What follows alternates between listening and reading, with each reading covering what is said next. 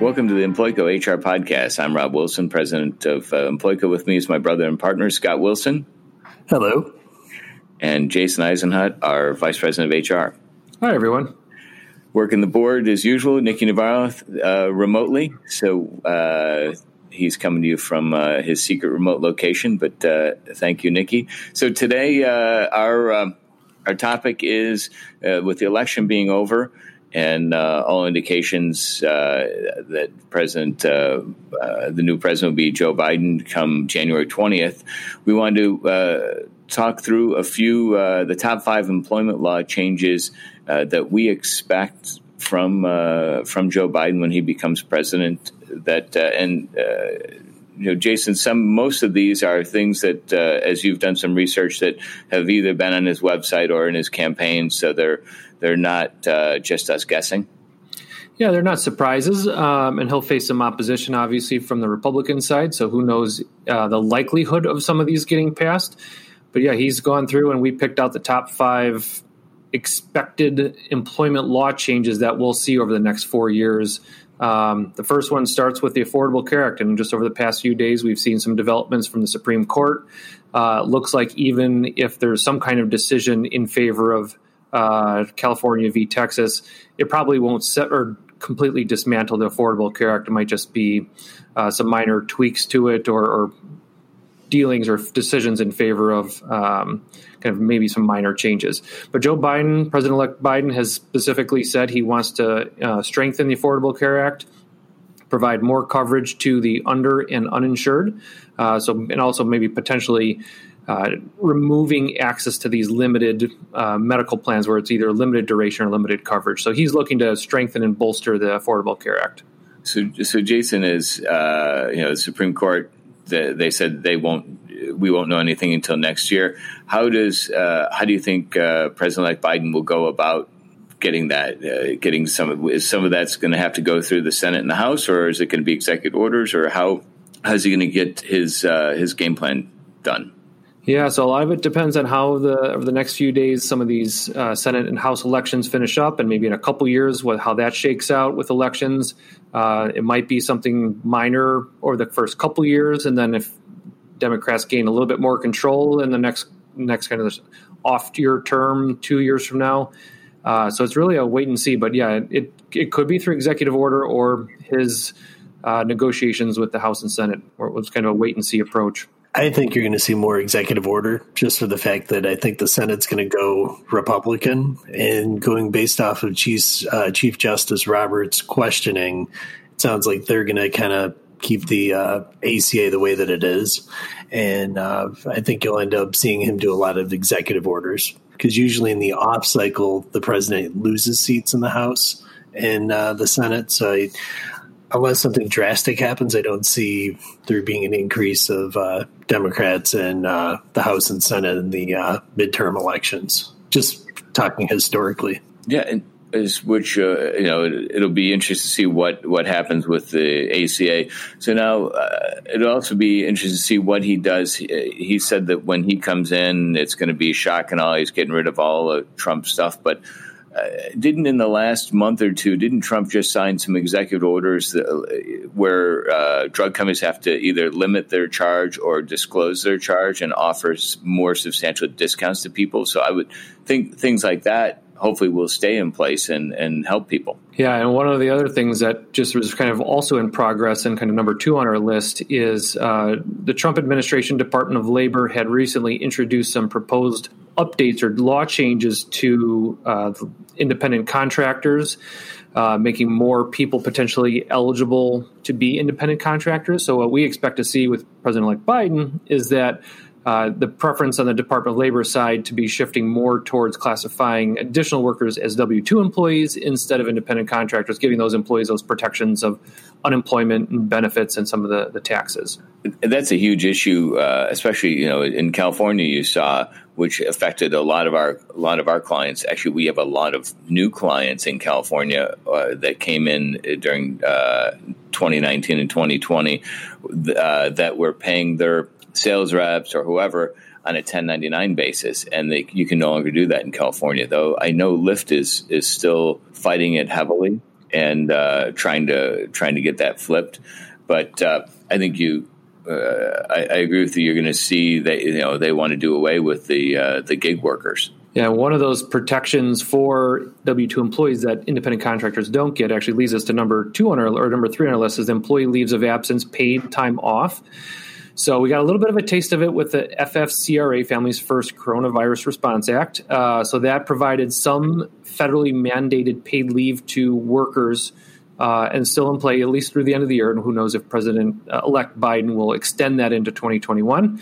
But he's hinted that his preference is to kind of offer and introduce a indefinite paid leave program, maybe along the lines of the FMLA. So that FMLA currently provides 12 weeks of job protection unpaid time off.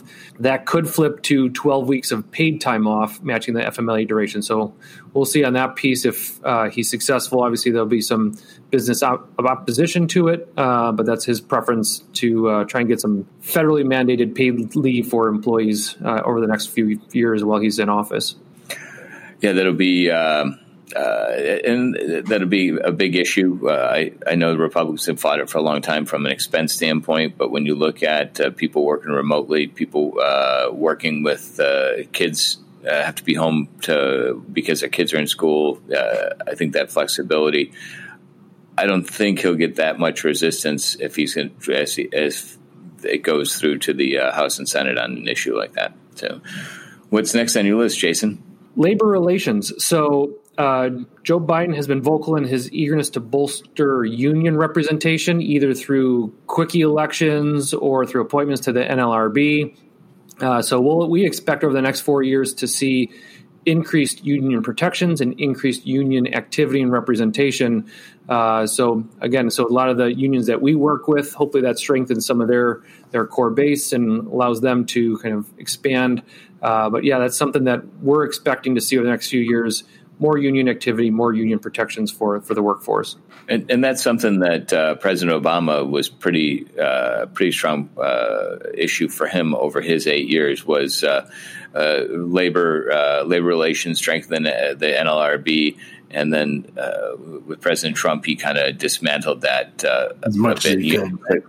Union took a hit under Trump, so not surprising that he wants union labor to increase. And number 5 on your list is minimum wage. Yeah, so for the first time since 2009, 1 year before my daughter Kelsey was born in 2010, the 2009 is when the current $7.25 limit was put into place and still there today. Over half of the states in our nation have minimum wage above the federal level. But what Joe Biden has pledged to do, he's looking to seek to get to $15 an hour federal minimum wage. And that could be staggered over a number of years and probably not going to happen in 2021, but maybe we'll see it in steps by the end of, 2023, 2024. Maybe we'll get there. But yeah, he's looking to get that minimum wage on the federal level to $15 per hour. Changes on a federal level is not a bad thing. A big challenge for us and a lot of our clients are when you see cities and counties, and we covered this in a podcast about 6 months ago or so, with some mid-year changes. When you've got areas like in Chicago and Cook County have different rates than the state, but then when you go into California, Los Angeles, there's like 12 different minimum wages, which it gets hard to keep up with. Make sure you're in compliance. And then also when you're close to that border, when you look at a town like Des Plaines or Elk Grove Village in the suburbs of Chicago, they're in both counties. Right. So you've got half the town at one rate and half the other. So it ends up the less expensive side they've got to comply with a higher rate anyways, because if you're going to apply for a job on the west side of town versus the east side of town, you're going to work on the side that has the higher wages. Or move your business to the less expensive side. If your rent and lease is coming up and you might move your business 2 blocks away or one town away or one state away, a federal level, kind of getting all the states on a uniform level would be helpful from an employer and employee standpoint. Right, and you saw, there's been studies up in Seattle as well as St. Paul versus Minneapolis over the last couple of years, where St. Paul and Minneapolis have different wages, and the trickle down effect of what is your costs when you go to a McDonald's or a local restaurant. The wage base is going to have an effect on what the price is of the meal you order. Yep. All the pizza places are moving to the other side of the street where it's cheaper, and their sales are going up. Yeah. So, but it would be good to have. I think it's time. When you look at 2009 was the last increase on minimum wages. On a federal level, it's overdue. So, speaking of the pizza places, one other piece that Joe Biden had mentioned that he is looking to implement is the elimination of the reduced minimum wage for tipped workers. So all employees may be at that $15 an hour, including tipped restaurant workers. So we'll see if, again, that faces probably some stiff opposition from the Republican side. But if he gets his way, what he's kind of pledged to do during the campaign process, we could be seeing all workers, tipped and non-tipped, all at that $15 an hour within the next 4 years. We saw that in a few cities across the country, and the reaction that some of the employers then took were that if I have to pay a waiter or waitress the same amount as everybody else, they were going to claw back some of those credit card tips. Right. So it becomes a disincentive for your wait staff.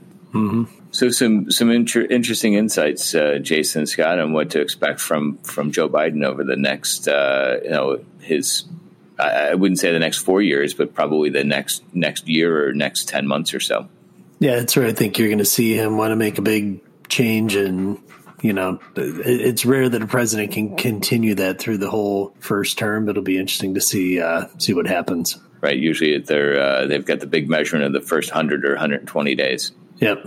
And then it dies down until about a year or two before the election, or the re-election campaign starts. But unlike Trump, though, who started his campaign re-election, I think it was the day after the inauguration. So, and I think when you look at the next, the House elections are every 2 years, people will start laying the groundwork next year, or almost immediately as soon as they get in office for re-election.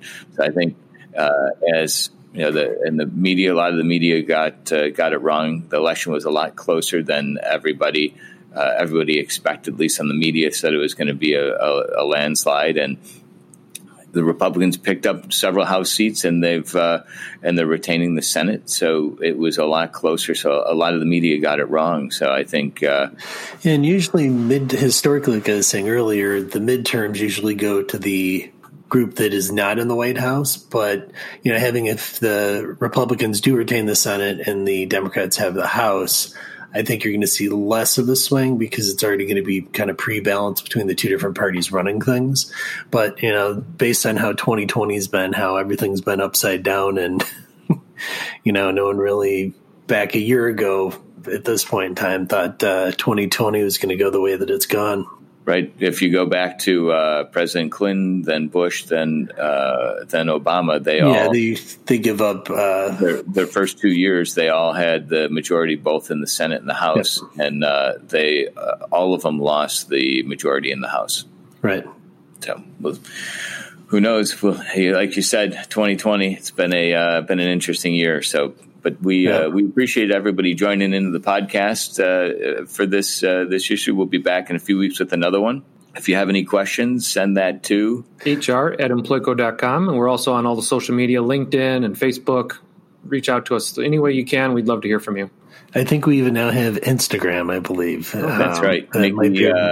Nikki Navarro's got us on Instagram, so you can follow us on Instagram as well. So we're a few of us are in the office, a few of us are remote. So at some point we'll be we've got a new studio that's almost completed. So but we in the past pre-pandemic we were recording in the Three Wine Guys studio from them, the Three Wine Guys, and this will be an upgrade. So better sound, better acoustics.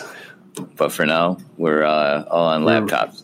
Yep. And if Nikki found we're doing this on Squadcast. So, yep. But thanks for joining us. We will. We hope to have another podcast out in the next few weeks. So thanks for joining us. Thanks so much.